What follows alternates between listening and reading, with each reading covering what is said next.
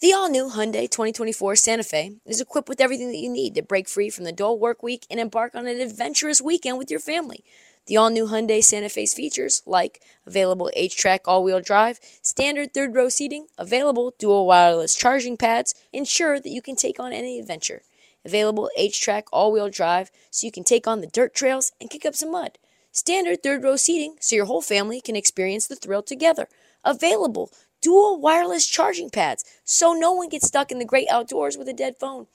I've been so pumped to take a couple of friends with our road bikes to some of the trails nearby, and now I can bring the entire crew, my dog, and all of our gear with that third row. Learn more about the new Hyundai Santa Fe at HyundaiUSA.com. Call 562-314-4603 for complete details. You're tuned in to Heat Check with Trista Crick. On this episode of the Heat Check, this is a heavy one, folks. Kyrie Irving has been suspended by the Nets. And boy, oh boy, has shit hit the fan. Let's break it down into detail. Let's talk about what we think are the best next steps. And let's get into it, folks.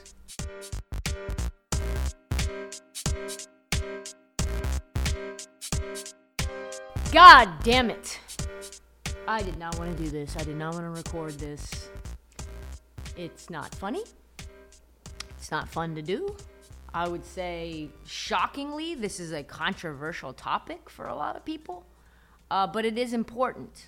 And it deals with what might be the biggest NBA story since Michael Jordan, probably, retired unexpectedly in the middle of the night at the height of his career. Kyrie Irving suspended from the Nets, but it's not the suspension. It's kind of what the suspension is, which is maybe never playing basketball for the Nets again.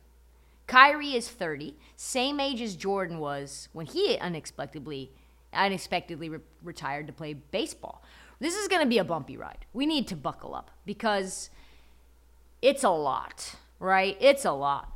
Ever since Kyrie tweeted out support for an Amazon film filled with pseudo-history and anti-Semitic messaging, and it very much was anti-Semitic messaging. There's a lot of people who are like, well, if it's true, it can't be anti-Semitic. It's not true. There's been a growing chorus since then of a lot of angry voices being like, yo, do something. Like, just gonna let this happen? Just gonna let him say whatever he wants? And then the questions and the asking turned into demanding that Kyrie step in front of the podium after the Nets said he can't go in front of the public because we can't trust him. And they said, all right, we're gonna bring Kyrie in front of the media. And this is your chance, Kyrie. This is where you apologize. This is where you say you didn't know what all of that meant. And when people say, are you anti-Semitic? All you have to do, it's very easy. All you have to do is just say no. And somehow the press conference went sideways. Sideways. Yeah.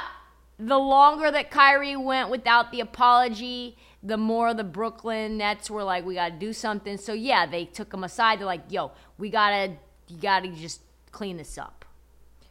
But then this is what happened to go sideways. He said, I love everyone. I love everybody. But I cannot be anti-Semitic if I know where I come from. I can't be anti-Semitic if I know where I come from. And I am going to expose things that our world continues to put into darkness. Basically stating, again, we talked about this yesterday's episode or today's episode, whenever you're listening to it, that Kyrie Irving believed that his people were the original Jews, the original Semites. I'm not going to get into Kyrie Irving's head, into why he believes that, and the personal theology. Obviously, the movie was a big part of that, or a part of that. I'm here to break down why, which I didn't think I needed to do, but apparently I do need to do, why Kyrie Irving and what he said was bad, and why it's worse than people are saying it is.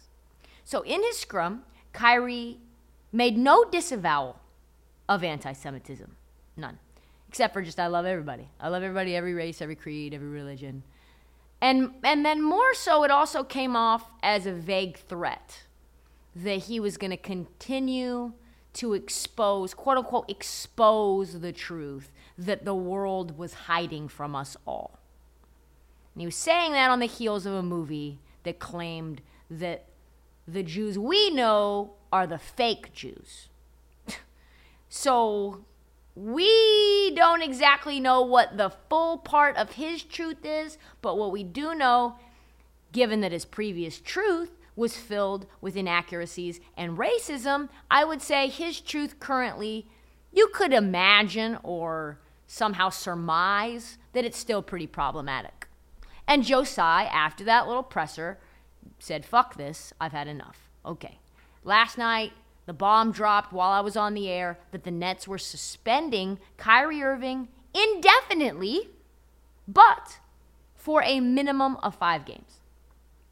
Adam Silver had already created a statement saying that what Kyrie Irving was doing was reckless. He was disappointed in Kyrie, that Kyrie hadn't issued an apology or offered an unqualified apology or denounced the vile and harmful content contained in the film he chose to publicize. It's not that hard, folks. Movie sucked. There was racist shit in there. I didn't realize that. I'm sorry. That's all it would have taken. Oh yeah, and I'm not an anti-Semite. I do not think that Jews ran slave ships. Not fucking hard. It's not hard. Anyone could do that. Anyone. Unless you don't want to. Right? Unless you don't want to. What a fucking clusterfuck this is. We got ourselves a little mild race war going on in the NBA. Who the fuck saw that coming? This is the gist of the net statement. I'm going to give you the quote in a second, but it's basically, we do not trust him to be around our team. He is not fit for this job. We are of the view he is currently unfit to be associated with the Brooklyn Nets. How bad does it need to be in order for a team to say the guy that we pay $30 million to, that we felt at one point was part of the cornerstone of the foundation of our team, he's not fit to be around us. He can't even do our job. He can't even be around the team. We have decided that Kyrie will serve a suspension without pay until he satisfies a series of objective remedial measures. Remember, Kyrie did tell us that he knows the dictionary. I wonder if he knows objective remedial measures, because that is where the crux of the timeline is going to be. Do you satisfy the objective remedial measures? I don't think he's gonna. Because the objective remedial measures are, again, film was trash, filled with trash racism. I didn't know what I was saying. I now understand that me stating that I believe that this movie was correct in any way was anti-Semitic. I apologize. It was fucked up. I won't do it again. I don't believe it anymore. I see the error of my ways. Do you think Kyrie's going to do that when he says I have an army behind me? I'm going to continue to stand in my truth. I'm going to continue to say who I am unequivocally. I don't know. I mean, life comes at you fast, right? Like Kyrie's just chilling in his pad one night. He's got an off night. He's smoking weed, probably. Got some Palo Santo burning in the background. Probably some pillows on the floor. Him and his girl, wife, baby, kicking it.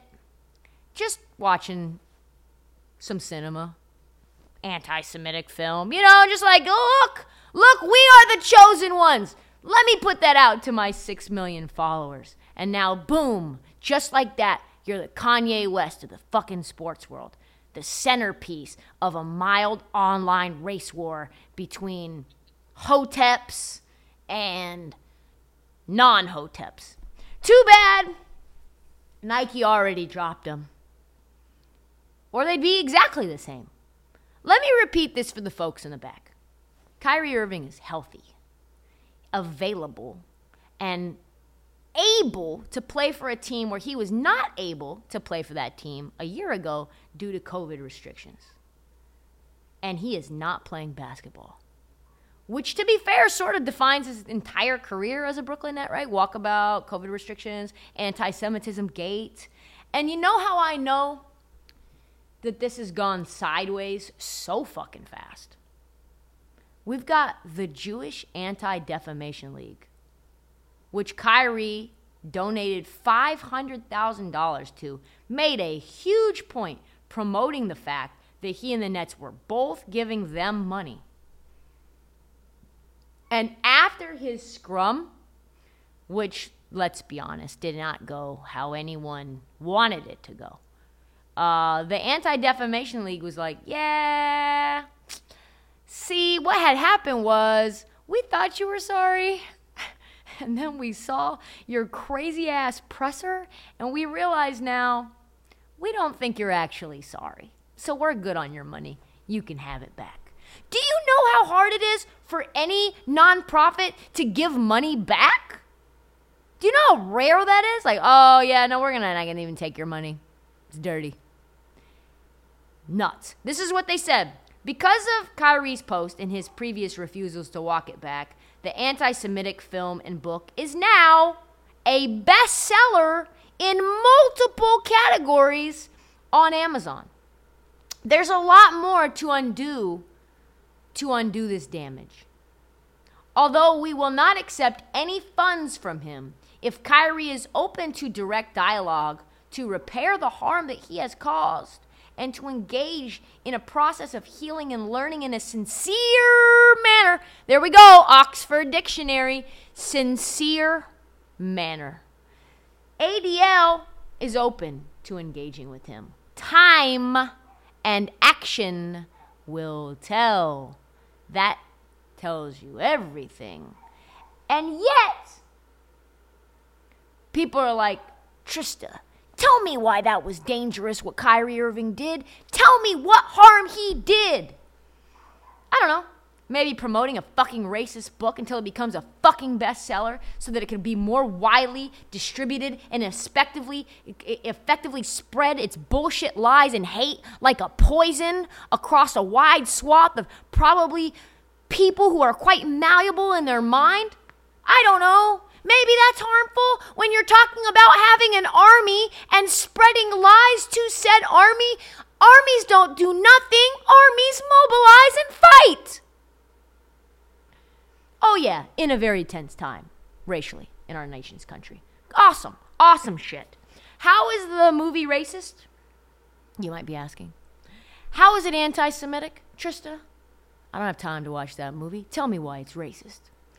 Let's do that. Let's get into that because I'm getting that question a ton. Let's quickly recap. 1, it claims Jews were responsible for the slave trade. If you don't see why that might be racist, evaluate that. It declares Jews are imposters and that blacks are the real Jews and God's chosen people.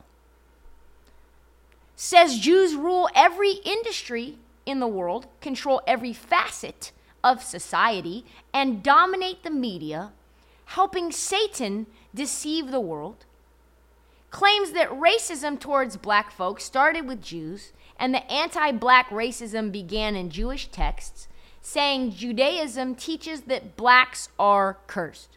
Proclaims many high-ranking Jews worship Satan and uses demonstrably false documents like the Protocols of the Elders of Zion, which was debunked like 100 years ago, and fake quotes from Hitler. Wow. So yeah, as he got suspended and the Anti-Defamation League comes out, he decided I should probably put out another statement. I need to figure out a way to dig out of this hole. Did he dig out of the hole, though? We'll have to see. So after last night, this is what he said. While doing research on Yahweh, I posted a documentary that contained some is giving work here. It's doing some work. some false anti-Semitic statements, narratives, and language that were untrue and offensive to Jewish race and religion. I take full responsibility for my actions, and I want to clarify any confusion on where I stand fighting against anti-Semitism by apologizing for posting the documentary without context and a factual explanation outlining the specific beliefs in the documentary I agreed with and disagreed with. Whoa. I am a seeker of truth and knowledge, and I know who I am. So, okay, the documentary without context and a factual explanation outlining what I agreed with and disagreed with. Yo, you can't be agreeing with a film that says that Jews, checks notes, were responsible for the slave trade. At all. This is, okay. Oh my God. Let me just say this. This documentary, that's a very loose word, is like the greatest hits of anti-Semitism. This is like the bangers. If you want all of the anti-Semitic club hits, this is it right here. You know what I mean? Like We Fell in Love in a Lonely Place, like it's in there, you know? There is nothing original or novel in it concerning its historically inaccurate depiction of Jewish folks. It's lifted completely from Carl Lueger and Houston Stewart Chamberlain and the other originators of, I don't know, the founding fathers of anti-Semitism through the 19th century, who in turn, I don't know, were the muses of a guy named Adolf Hitler. Fuck out of here. And of course, if you